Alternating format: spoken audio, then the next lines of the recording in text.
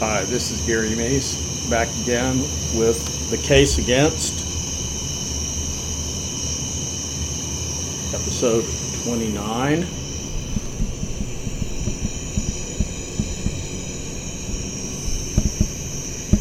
Today we're going to be looking at the involvement of Vicki and Aaron Hutcheson in the investigation of the murders of Michael Moore, Christopher Byers, and Stevie Branch on May 5th, 1993. Briefly, Damien Echols, Jason Baldwin, and Jesse Miskelly Jr., three local teenagers, were convicted of this gruesome triple murder in 1994 and were subsequently released in 2011. Some points to be made about the Hutchesons that perhaps I don't get into in this chapter, and I'll wrap it up at the end, but I'm going to dive right into it. The Hutchesons, Vicki and son Aaron, were key to solution of the case, offering tantalizing evidence that resulted in the confession of Jesse Miskelly Jr. and the subsequent arrest of Damien Echols and Jason Baldwin. Their stories, though, never quite panned out, as mother and son both put their imaginations to work on colorful yarns that increasingly posed problems for the prosecution. Tall, red-haired Vicki had a sketchy past, including charges for writing hot checks. In May 1993, the murders occurred on May 5th, 1993. She recently had separated from her husband, having moved on April 11th from the West Memphis neighborhood adjacent to Weaver Elementary to Highland Park. The neighborhood she moved from was the same neighborhood where the three boys lived. There, the 30-year-old had befriended Jesse Miskelly Jr. Aaron, a sturdily built, dark-haired 8-year-old, was in the same grade as the dead boys and in the Cub Scout group run by Michael's father, Todd. Aaron had played regularly with Michael and Christopher. He doesn't seem to have known Stevie that well, but I'm certain he certainly knew Stevie. Aaron's description of their friendship grew over the course of police interviews into an ever-changing narrative in which he became a witness to the killings and ultimately an unwilling participant. But at first he was regarded as truthful in his tales of seeing 5 men participate in group sex in the woods and cooking a cat near the boys' clubhouse near where the killings occurred. In a report on May 28th, West Memphis detective Brian Ridge found Aaron's claim to have seen cult activities from the clubhouse to be credible. Ridge, though, was unable to find any sign of the clubhouse, apparently a tree stand that no longer existed by the time Aaron led officers into the woods. There were some boards about, and that may have constituted the fort, the clubhouse. It's a very common thing that boys do when they get into the woods, as they build themselves a little sanctuary, a clubhouse, or a fort. And sometimes it's nothing more than just a few feet of empty space, a small clearing or something that they determine is their base of operation. And that's probably what happened here. Meanwhile, his mother, drinking heavily and consuming a variety of prescribed and illegal drugs, resolved to play detective by getting to know Jesse's friend Damien. She had heard rumors that Echols was responsible for the murders. Just a second.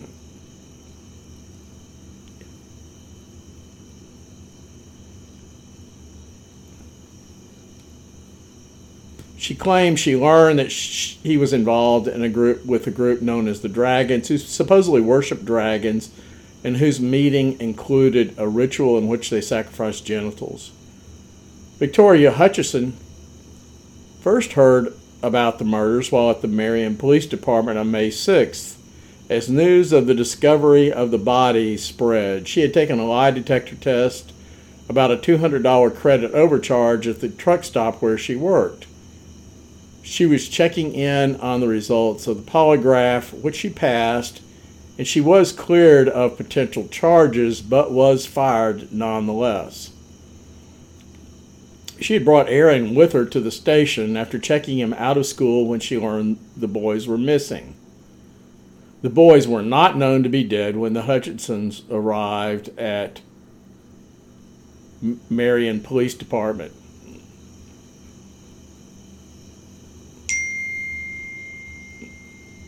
When Assistant Chief of Police Donald Bray learned Aaron had been friends with Michael and Christopher, he called the West Memphis Police Department to inform them that Aaron might be a source of information.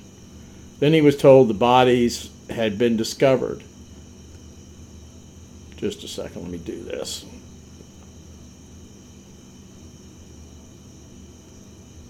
I'm getting a little, things will be really quiet all day long, and then as soon as I get on here, I'm suddenly getting messages and so forth. But anyway, excuse me, but had something to take care of. He called when, let me start over again. When Assistant Chief of Police Donald Bray learned Aaron had been friends with Michael and Christopher, he called the West Memphis Police Department to inform them that Aaron might be a source of information. Then he was told the bodies had been discovered. Bray immediately began questioning Aaron and his mother. Vicky said Christopher and Michael had asked Aaron to come play with them Wednesday right after school, but she had refused permission. Aaron said he had been with his friends several times at Robin Hood Hills, and that Michael had gone swimming in the ditch, and the ditch is where the bound, beaten up, mutilated bodies of the boys, nude bodies of the boys were found. Aaron's initial account contained none of the over-the-top details that marked later statements. Donald Bray was well acquainted with Jerry Driver and Steve Jones, two juvenile officers who had had extensive dealings with Eccles and his friends.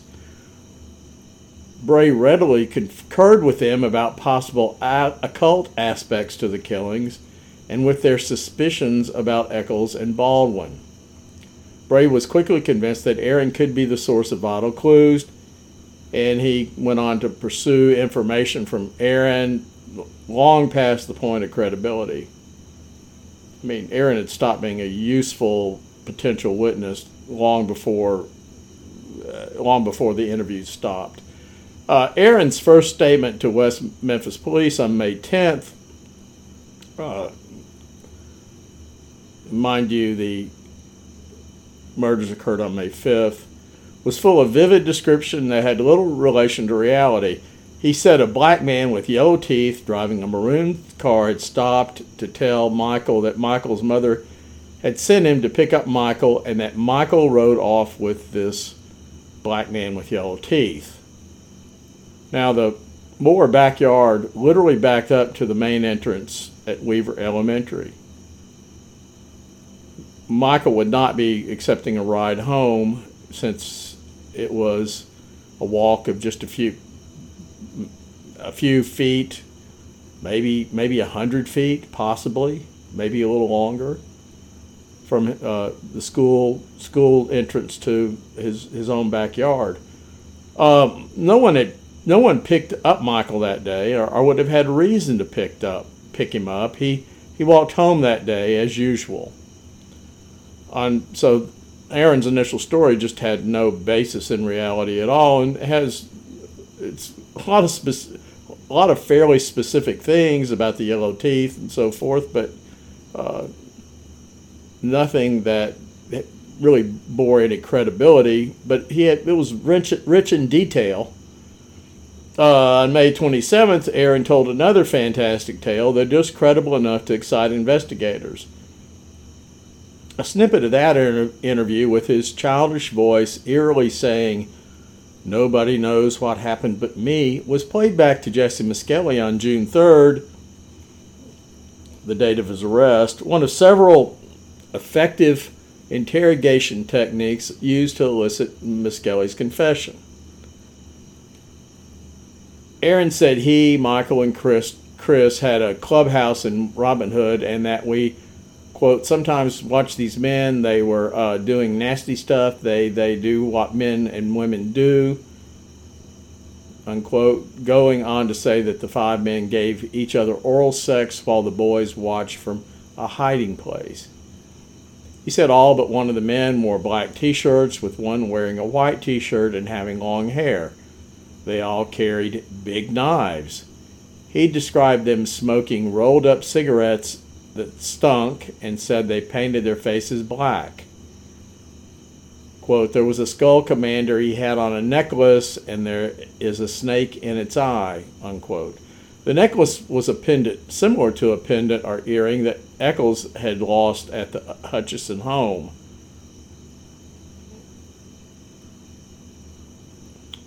Aaron had become fascinated by the jewelry after discovering the earring. We'll have to, okay. I was worried about the timeline on this, but Eccles had spent some time at the Hutcheson home by May 27th, as Vicky was feigning an interest in him, and had invited him over to meet. The level of their involvement is open to interpretation and dispute, but there's no dispute that there was some contact between them, or that Eccles was at the Hutcheson home.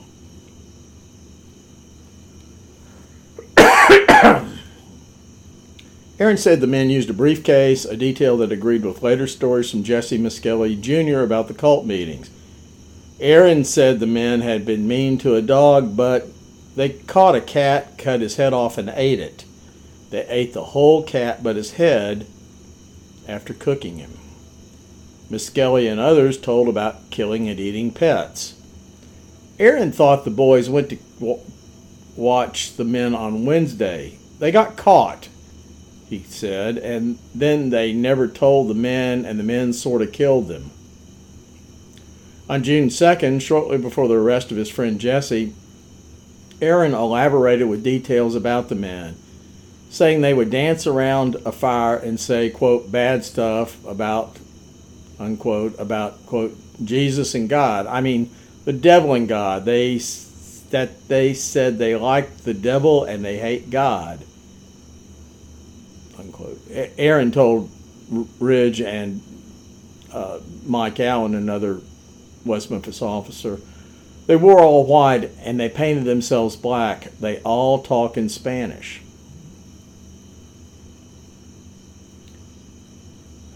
Aaron also had a strange story about Miskelly.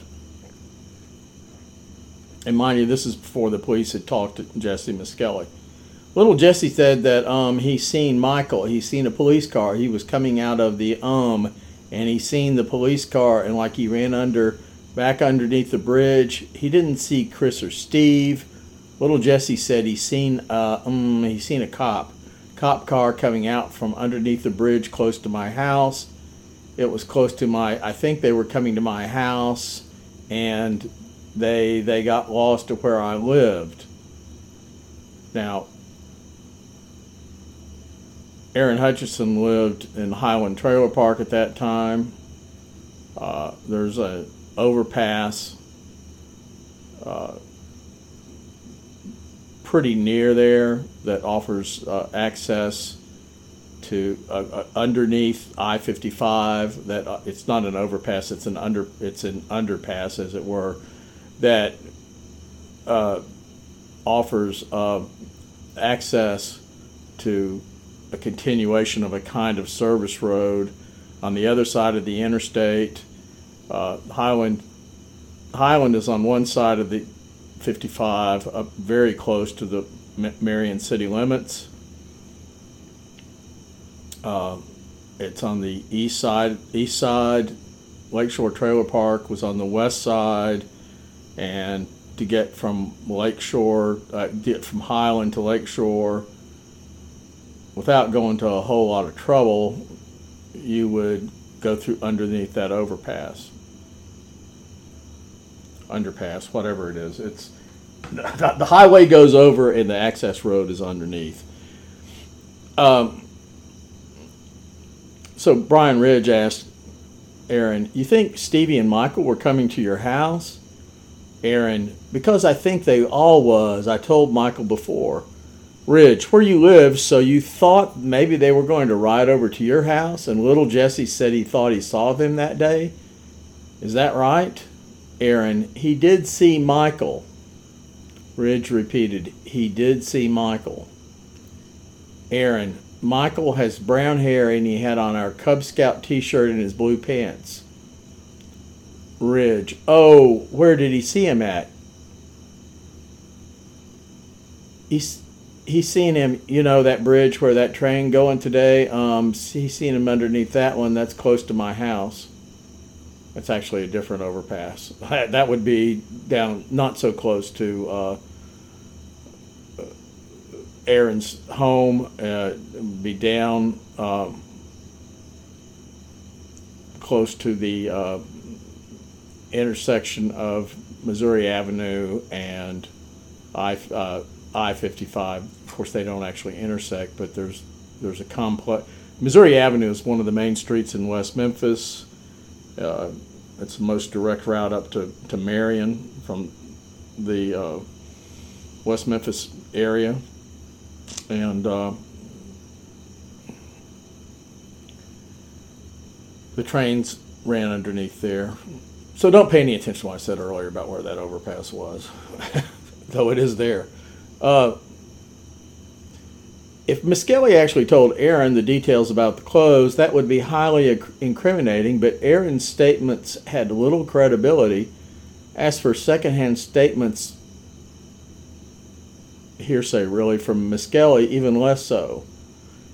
In his initial statements, Miss Kelly would say that he had seen a boy on a bicycle near 7th Street, one of the routes between Highland and Robin Hood, who hid when he saw a police car. In the 7th, there's a overpass at 7th Street over the combined I-55, I-40 route through West Memphis, where they co-join briefly.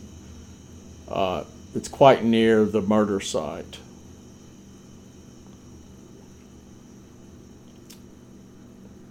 Apparently, Miss Kelly had told this story about seeing the boy on a bicycle. He just told it for some reason. There's not a real clear purpose why he told that story, but apparently he told some sort of story to Aaron about seeing a boy on a bicycle.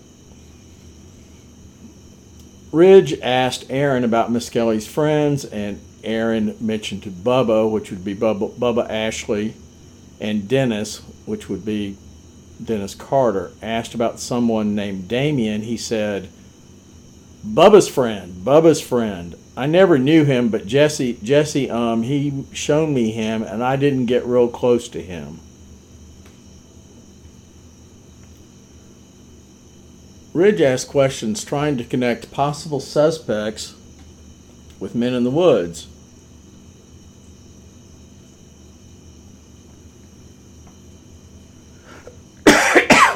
But Aaron had never seen any of them elsewhere except once at a Flash Market convenience store. The man who wore a white tank top was paying for gas for what Aaron describes as a nice car. It was a convertible. Asked if the men had seen the boys in the woods, Aaron replied, I think so, because that one man with the white tank top said, Hi fellows, it was, he said, wasn't you guys watching us? We got kind of scared. We ran right out. He just said, come back. And we didn't say a word because we knew we wasn't supposed to talk to strangers. Ridge pushed Aaron to be specific about the, quote, nasty things, unquote, the men did. Aaron explained they would put a penis, quote, in somebody's bottom, unquote. This is from an 8-year-old boy. After the June 3rd arrest, Aaron gave statements on June 4th, 7th, 8th, and 9th, describing how he rode over to Robin Hood after going home with his mother to Highland on May 5th. He gives statements June 2nd, June 4th, June 7th, June 8th, and June 9th, which means they talk more to Aaron in that week or so than, or more often at least, than they talk to anybody else that I'm aware of in the investigation. Aaron began claiming he witnessed Damien, Jason, and Jesse kill his 3 friends. The June 4th statement to Don Bray had such unlikely details as Michael and Christopher finding guns during the assault. Quote, they said on a count of 3, we are going to jump out.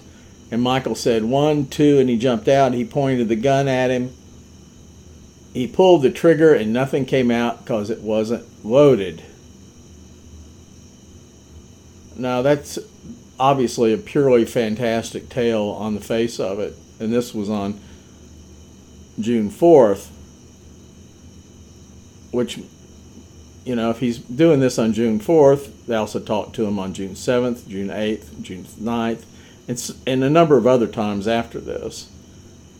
Obviously, this is not a child who's going to come up with a lot of really useful details. He might accidentally give them something, and I can understand why they were talking to him, but so much of it is patently made up, even early on, that you really wonder why they continued to pursue this particular witness so strongly when he had so little to offer that would be useful.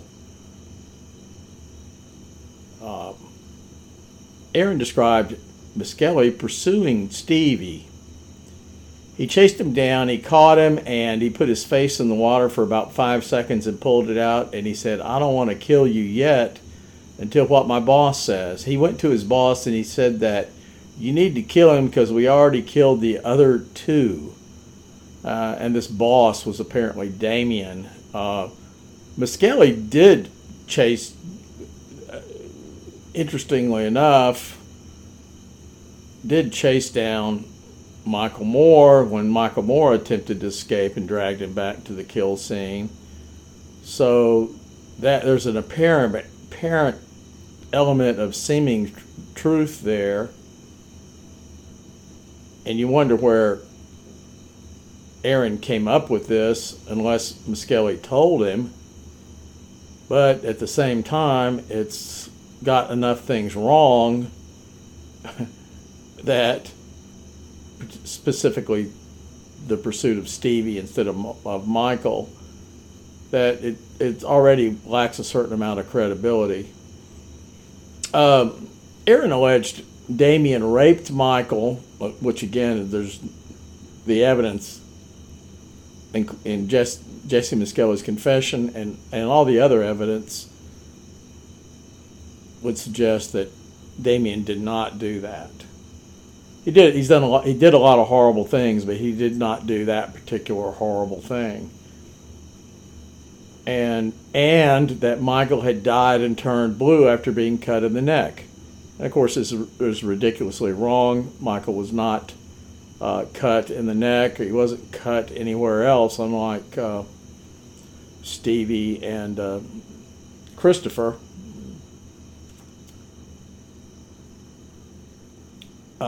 None of the boys were cut in the neck in any significant way. He claimed Chris was cut in the neck, and, quote, they cut their private parts off, unquote, all the boys. And by that time, the understanding was, based on a media report that appeared in the Commercial Appeal, I think that Saturday after the crimes were on a Wednesday. For their Saturday edition, the staff there. A guy I actually knew, I was the one who originated the story. I worked at the Commercial Appeal, and I knew people there. And he was quite an intrepid reporter in his own way. James Kingsley overheard this transmission from Arkansas State Police, and based on that transmission, they wrote a story for the Commercial Appeal that used a lot of details from that, including that all the boys had been cut up. West Memphis Police did not try to correct this story. So whenever Jesse Miskelly Jr. gives these very telling and accurate details about who was cut and who did the cutting and where they were cut, he had no real source to go on other than his own knowledge of the case.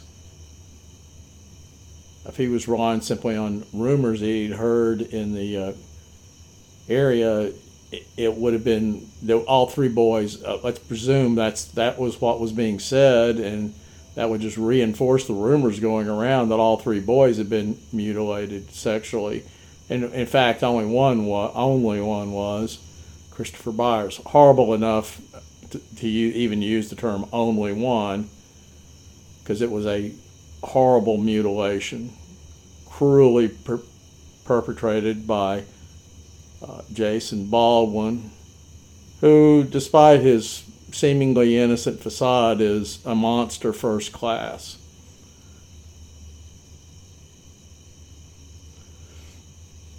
Aaron claimed Baldwin had walked around the Hutcheson home, tapping on the window while carrying, quote, a policeman's gun. Again, something that's totally made up. As far as there's no evidence that this happened in any narrative that's come up except this.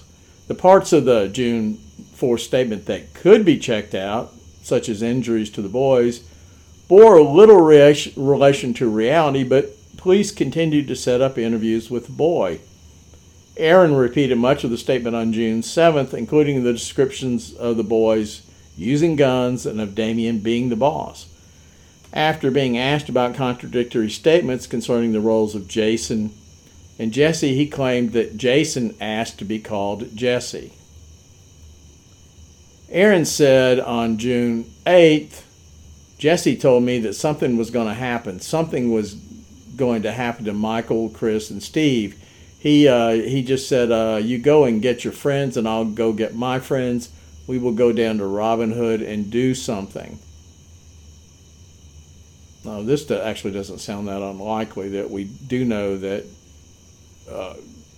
Baldwin, Miskelly, and Eccles had all made a plan to go to West Memphis that afternoon to, as Miskelly described it, beat up some boys. Aaron goes on, I seen them Wednesday. I told them to let's go to Robin Hood, and then just asked my mommy if I could go. Steve and Chris came up to my mommy's window and asked if I could go to Robin Hood. They asked if I could go over to his house for 2 hours and stay. She said no. Then I went there after I got finished doing on my bike. I went the service road, then got to Love's and turned. I went to Blue Beacon. The Blue Beacon is was a truck stop, truck wash, located adjacent to Robin Hood Hills where the murders occurred. I go into this later, but it's possible for Aaron to ride a bicycle from Highland Trailer Park over to this area, but it's not really a bike riding friendly route. You would have to go down the service road, which is not, that stretch of the service road is not particularly heavily trafficked, and then cross the 7th Street Bridge, which is heavily trafficked, and then to get down to Blue Beacon would require you getting, you would have to get on the service road and go down that way. and there's just not a lot of 8-year-old boys riding their bicycles on the service road. Not saying it never happens, or not saying that somebody would have called the police or something, but it would not be something usual, and frankly, it would be pretty dangerous for a child, certainly.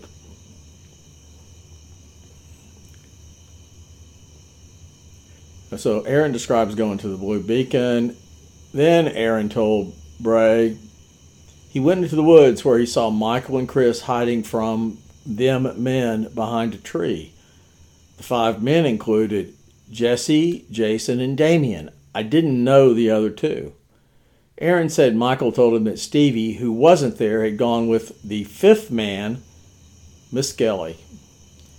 Quote, Steve got away. He got caught back and got killed. Steve seen Jesse and started running. Then he got away, and he got away again and got caught. He ran, and Jesse was chasing him, and he hit his face on the pipe he walked across. It wasn't bleeding. He just started crying and stuff. It was just a little bruise. Aaron said Michael and Chris jumped out of the trees to help Stevie. Quote, then they got caught and got killed. The pipe would be the pipe over the 10 Mile Bayou. That was the access route between the boys' neighborhood and these woods. It's worth noting that Damien Eccles, by his own description in his trial, testified. There wasn't a lot he said. There was a whole lot that Damien testified to that was untrue, and there's a lot that he says since that's untrue, but he did say that he walked through this area several times a week as a direct route between where he lived in West Memphis and the trailers of Jason Baldwin and Dominique Tier in Lakeshore Estates. It's the only pedestrian route shortcut that really makes a lot of sense, and it involves crossing this pipe. Whether Stevie got away and Jesse chased him down and he bumped his face in the pipe, Stevie did have damage to his face. That's not what Miskelly describes.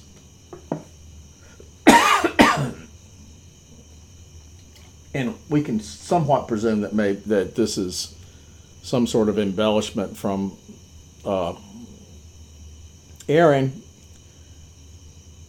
Maybe Miskelly, possibly. I'm not even suggesting it did happen, but maybe Miskelly told Aaron some of the facts involved in the killings and some of their conversations, because they did spend a lot of time with each other. But there's no evidence that Jesse outright confessed to to Aaron, except these stories that came about after the arrest, which makes everything he says here pretty suspect. Aaron said Jesse killed Stevie, but then described Stevie running into Damien and being stabbed in the stomach, which was not an area where Stevie was actually stabbed. Then Aaron said Stevie was cut in the neck. Again, he wasn't cut in the neck. Stevie was stripped and thrown into the water, and they turned blue and died, all 3 of them. Later on, he claimed that Jesse raped Stevie. Jesse does not describe in his confessions raping any of the boys. He does describe Baldwin and Eccles doing this. It seems unlikely that even if he did participate in the sexual assaults, that he would have readily confessed to such a horrible thing, and which is not to say that his confession of his other involvement in the killings and the attack are not horrible, but I guess even child killers have their standards, and raping helpless small children may not have been on Miss Skelly's list of things he was willing to do. I don't know. At this point, Aaron's story, with some credible or at least possible aspects but wrong on the wounds and other details, veered again into sheer fantasy. And quote, and then they caught me and got tied up. In about 40 seconds, I got untied and left, and then I didn't remember nothing else about it. Aaron then said Michael died first with a stab wound to the neck and another wound from Jesse. Michael had no stab wounds to the neck. Aaron said he saw all this from up in a tree. I was trying to climb down, but I fell down and I hit my back. I could hardly walk or get up. I got up and I kicked the knife, and he tied me up and just left me there. They said they might kill me. He said Chris was killed after Stevie, after being raped by Damien. The story grew increasingly confused, with various claims about who died first, with the story of Michael falling down after trying to get up after being stabbed and then hitting his face on a rock, and wrapping up with the claim that Michael was cut on his private parts, which none of that happened. There's no evidence that any of that happened. The supposed plan for a meetup in the woods to, quote, do something resonated with Miskelly's descriptions of the teens' plans to go into West Memphis that day. But coupled with an incoherent, air-filled fantasy and coming after the arrest of Miss Skelly, Aaron's story only served to frustrate investigators. Vicky originally said Aaron was with her as she ran errands on the afternoon of May 5th. By June 2nd, she was telling a different story to Bray. After initially refusing to let Aaron go over to Michael's house, quote, she thinks 4 p.m. he rode his bike to his Uncle Johnny Dedman's house 3 streets over. He was supposed to check in with her every 2 hours. She has not asked Johnny if Aaron was there on that day. She has not asked Aaron either. She doesn't remember if Aaron was back home by 6 p.m. With that lack of detail about, that's quotes from the police notes, with that lack of detail about her small son's whereabouts, it suddenly was possible, if unlikely, that Aaron had been at Robin Hood Hills on May 5th. Johnny Dedman also figured into Jesse Miskelly's supposed alibi for May 5th, with Miskelly and Aaron Hutcheson supposedly both being over at the Dedman house, trailer actually, at roughly the same time. Despite being a potentially important witness both on the Aaron Hutcheson narrative and the Miskelly alibi, there is no available police interview with Dedman, though he did show up on the list of potential witnesses for the defense, but he did not testify. And I'm not sure, he wouldn't have offered any sort of real alibi to Jesse Miskelly since the time that Miskelly was supposedly and probably was over at his house, his trailer that afternoon was earlier in the afternoon, and offered no kind of alibi for the time of the crimes. In Aaron's June 9th interview with Bray and Chief Inspector Gary Gitchell in the presence of his mother, Aaron repeated the story about Miss Skelly arranging the meeting. Aaron told them, quote, Jesse told me that something was going to happen to my friends, unquote. He said he was told this on Tuesday with a meetup between the groups set for Wednesday. The story was similar to the previous day's tale, with added details such as Jesse was the one who caught him and tied him up again. Gitchell pressed Aaron to tell the truth, with Aaron claiming that Jesse, quote, abused, unquote, him. It's without a lot of context there to really understand what this 8-year-old boy might be talking about. Police interviewed Aaron again on December 31st, 1993, with John Fogelman, Donald Bray and James Thompson, who was Vicki Hutcheson's boyfriend, at the East Arkansas mental health offices. Taping behind a two-way mirror were Brian Ridge and Gary Gitchell. Vicki Hutcheson was elsewhere in the building with Judy Hicks, who was the Hutcheson's family therapist. Aaron told them that before the killings, Jesse told him that he wanted to meet some of his friends. He said he had seen Jesse, Damien, and Jason at Robin Hood when he had lived in the neighborhood. He saw them do, quote, what men and women do, unquote. Looking down, avoiding eye contact, Aaron told his story in a quiet, hesitant voice, often difficult to hear. Eventually, he began crying.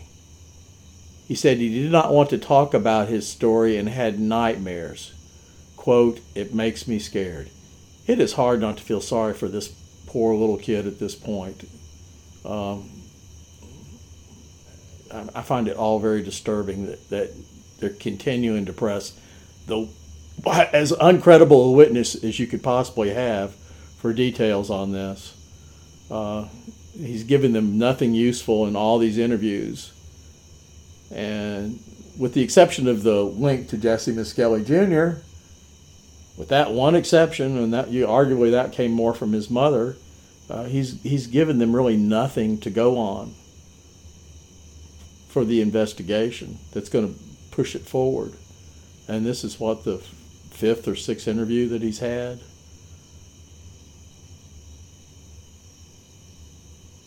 Pressed for details, Aaron stopped talking and sat picking at his hands and then playing with a watch to keep his hands busy. He admitted his fear of Miskelly. They'll kill my mom if I talk. He claimed he had been abused by Miskelly. He put his private in my bottom. Aaron said he was afraid he would be taken from his mom because he had been abused by Jesse. Aaron said Miskelly wanted him to, quote, do something bad, to, unquote, to get into Miskelly's club, and Michael and Chris were invited to join. Aaron did not know Stevie would show up.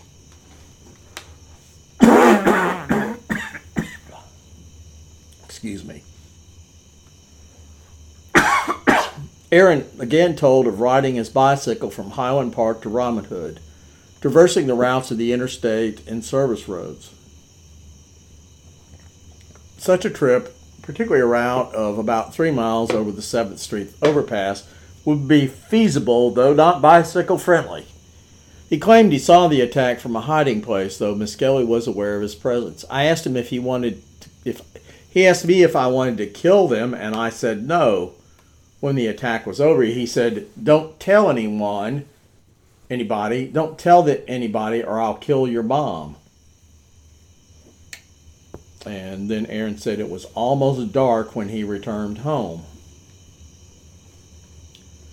The next day, Aaron went over to Miskelly's house, his trailer actually, and, quote, he only looked at me like I did something bad.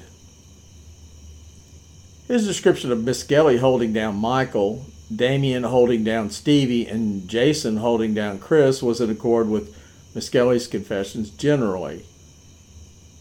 Aaron offered a number of contradictory statements about his own role. Aaron said he heard Damien say, "We tricked you," as the attack started. Aaron claimed there were 2 others present, a man in a hat with a dragon t-shirt and another male. He could offer a little description beyond that, though he consistently described 5 attackers. He said the killers carried a duffel bag with equipment for the kill. They used canes in the beatings. Asked in which hand the teens held their canes, Aaron told Bray, "I get mixed up with right and left." Now, if that's not a poignant comment on all this, I don't know what is. This is a little 8-year-old boy who literally does not know left from right. Not really. and he's being queried about all these details on these killings. And there's some of his descriptions sound quite a bit like what actually happened, but how credible are they? What is incredible is that they kept talking to the child. The December 31st first interview was in 2 parts, both roughly an hour.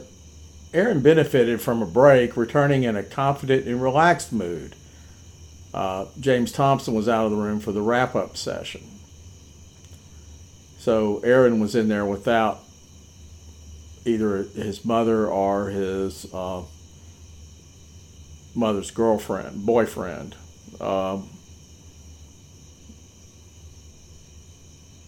And he seemed to be more relaxed. I draw whatever conclusions you like from that. I could speculate, but I think it sort of speaks for itself. At times, Aaron seemed strangely lighthearted, smiling as he talked about being abused by Jesse, or about his friends being killed, in contrast to the earlier session.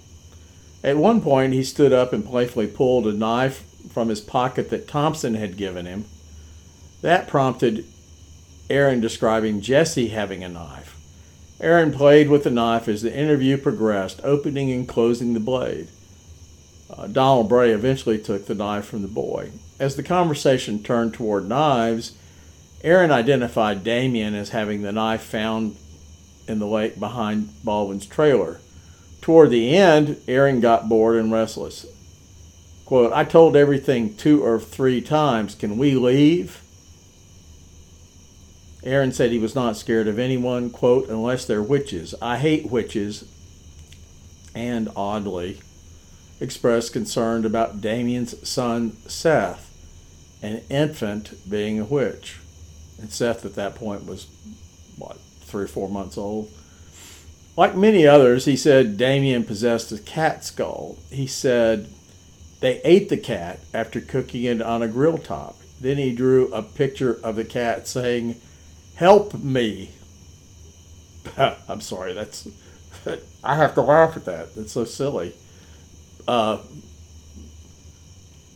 While Aaron's story on December 31st was less fantastic and more consistent than his earlier fantasies, the small, emotionally fragile boy clearly was not a reliable witness.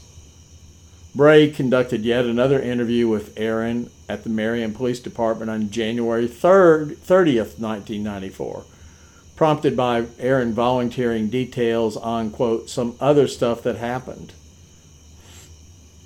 Aaron told an implausible story about how Miskelly forced him to participate in the castration of Christopher and then drink a glass full of blood. Among unlikely details, he told how a, quote, white guy and a black guy, unquote, arrived on the scene, with the black guy threatening Aaron with a gun, and he made me say I hate Jesus and I love the devil. Bray pressed for details until the boy lapsed into long silences. Aaron did not testify at trial. In 2004, which is the last time I've been able to see any public comment from him at all on this, he told the Arkansas Times he was no longer sure if he saw the murders or if, shocked by the deaths, he imagined he had seen the murders.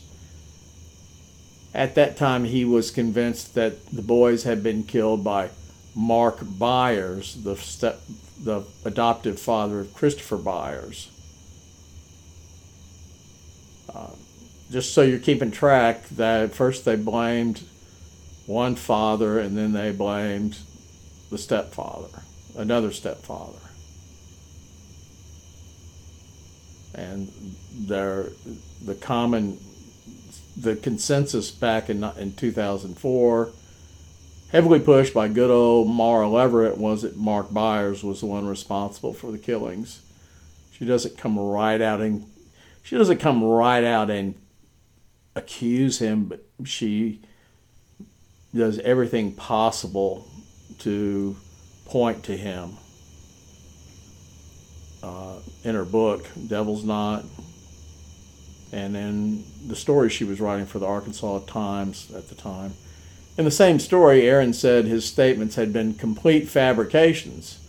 He said the police, and that I believe, he said the police tricked him into saying things that were not true. I didn't see a whole lot of trickery going on, but the statements clearly did contain elements of truth. He did know the dead boys, for example. As with his mother, who eventually claimed her Eccles stories were wildly exaggerated, a blanket disclaimer raised questions that likely will never be answered.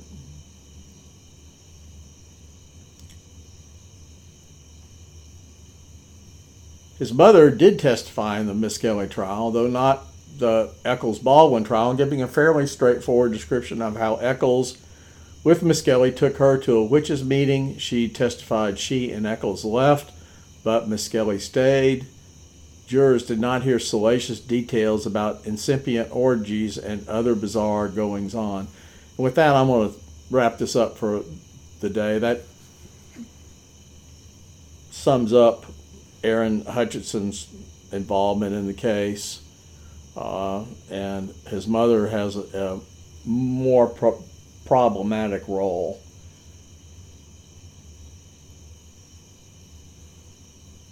It's worth noting and reiterating that neither one of these witnesses offered anything like real information that was really vital to the investigation, with one key, all-important exception, and that is the Jesse Misskelley connection to Damien Eccles. Jesse Misskelley was not on the police radar prior to these interviews with the Hutchesons. Police had talked to quite a few acquaintances of Misskelley in the trailer parks.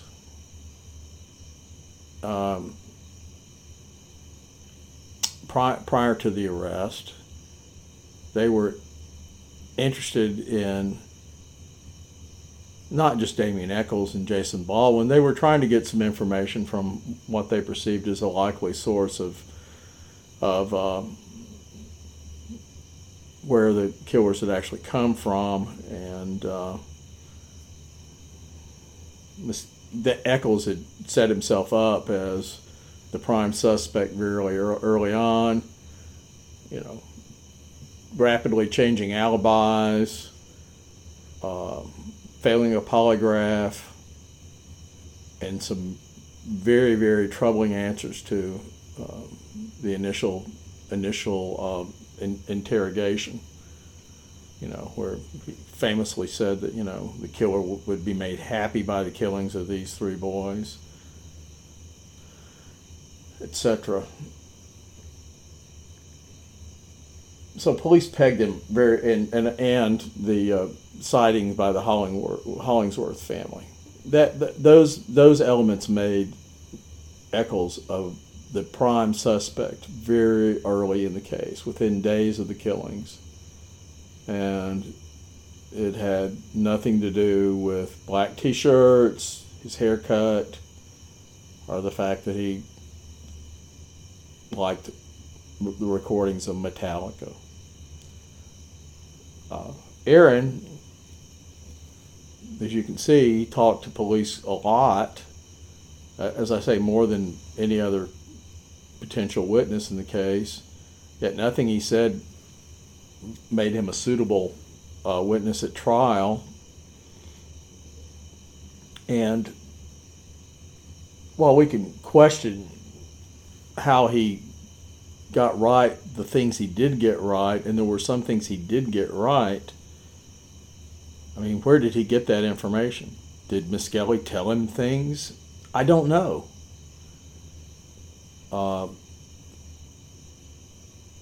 Was his mother feeding him information? She says no, but I'm not sure how credible that is, considering nothing else she does is that credible. And by her own admission, she was a liar. She testified We'll get into this in my next episode on this podcast. She testified at the Miskelly trial, but she did not testify at the Baldwin Eccles trial, and she offered very little in terms of evidence of Miskelly's involvement in the crime in her testimony in the Miskelly trial. What she did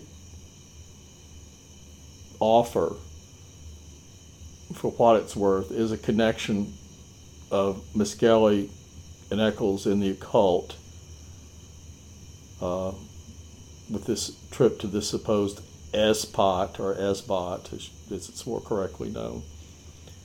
And they already had the confessions of Miskelly that he was involved in the occult. We have Eccles' ready acknowledgement. I mean, it's almost bragging about it, that he was involved in the occult.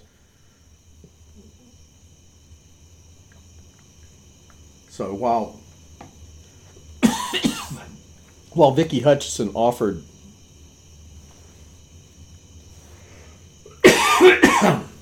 excuse me, I'm about to go, but while Vicky Hutcheson did offer a rather sensational focus for the news that day in the courtroom with her fairly wild story about traveling to this backwoods orgy,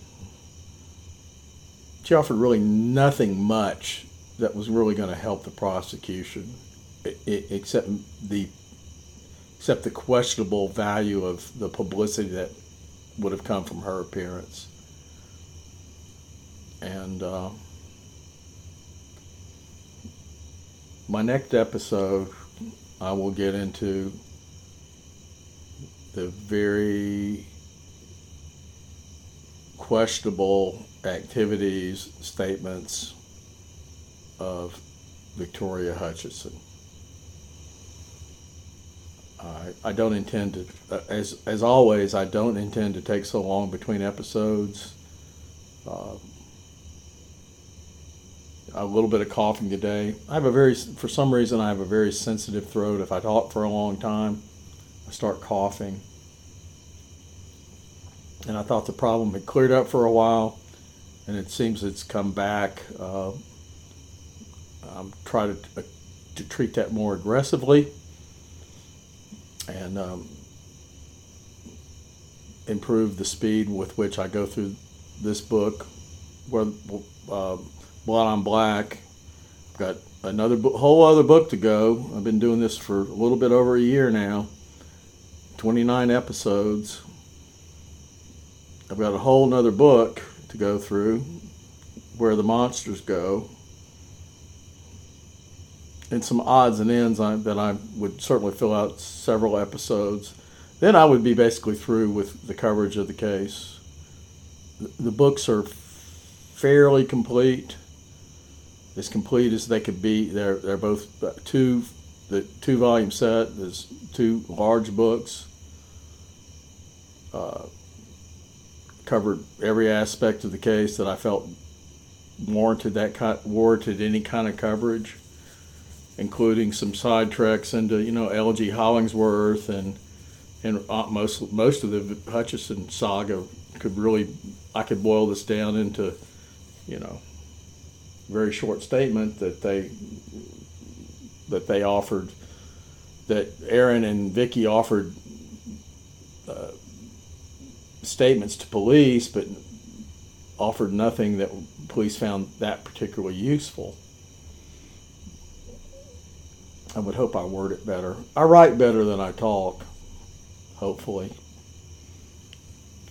Which is why I'm a print guy and I'm not really a podcast guy. I don't know if I wrap this up that I will pursue podcasting with anything else. I'm not sure I'm that good at it, for one thing. I don't get the same kind of satisfaction that I get from writing. This podcast to me is more of a duty and to a certain extent a privilege. but it's not something that I really, really wanted to do. I don't enjoy listening to myself talk. Though you might not know it from all the talking I'm doing now as I ramble on when I said I was about to drop out. But, uh, I don't, at times I'm more articulate than others, but sometimes I'm a little frustrated and I'm searching for the right word. And it creates all this, I just had a good example. That was a perfect example of what it creates. I'm always searching for the right word. Anyway, probably too much rambling here at the end, but I hope you got something out on the front end,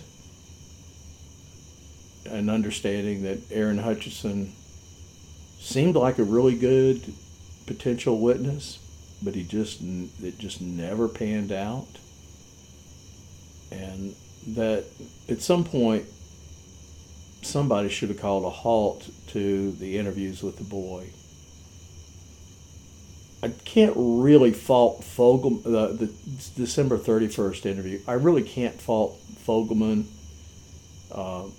and the others that were involved in that particular interview. They videotaped it. They set it up. They had a parental surrogate sitting in on it, James Thompson, for at least the first part of the session. And I could see them making one last try to maybe get something useful out of Aaron. It's hard to see what was useful that came out in those interviews in early June, and there were a number of them. And frankly, Victoria Hutcheson should have done a better job of protecting her son. But she apparently wasn't too good at that. I mean, she's in trouble. She'd been in trouble before for writing hot checks. She's going to a police department. She doesn't know what the result of the polygraph is going to be. And she brings her 8-year-old boy whom she could have left in school. She brings him to the police station with her to hear the results of a polygraph. Very, very questionable behavior, and not good mothering, not good parental skills. Very troubled woman, as I think she even admits. At that time, she was very troubled. She went on after her involvement in the case had ebbed, and she was just simply Victoria Hutcheson, who's living in Crittenden County or wherever. She had continuing problems of one sort or another, a lot of them involving drugs or alcohol. And then she had the opportunity to finally set things straight in 2004. And she's willing to talk to the press, the friendly Arkansas Times press, but she's not willing to go into the court and actually try to set the record straight. So to say she's not a very impressive person as far as moral character is concerned would be an understatement. But there are a lot of the people like that in this case. Anyway, thank you for listening. This is Gary Meese. This is the Case Against podcast. I'm signing out finally.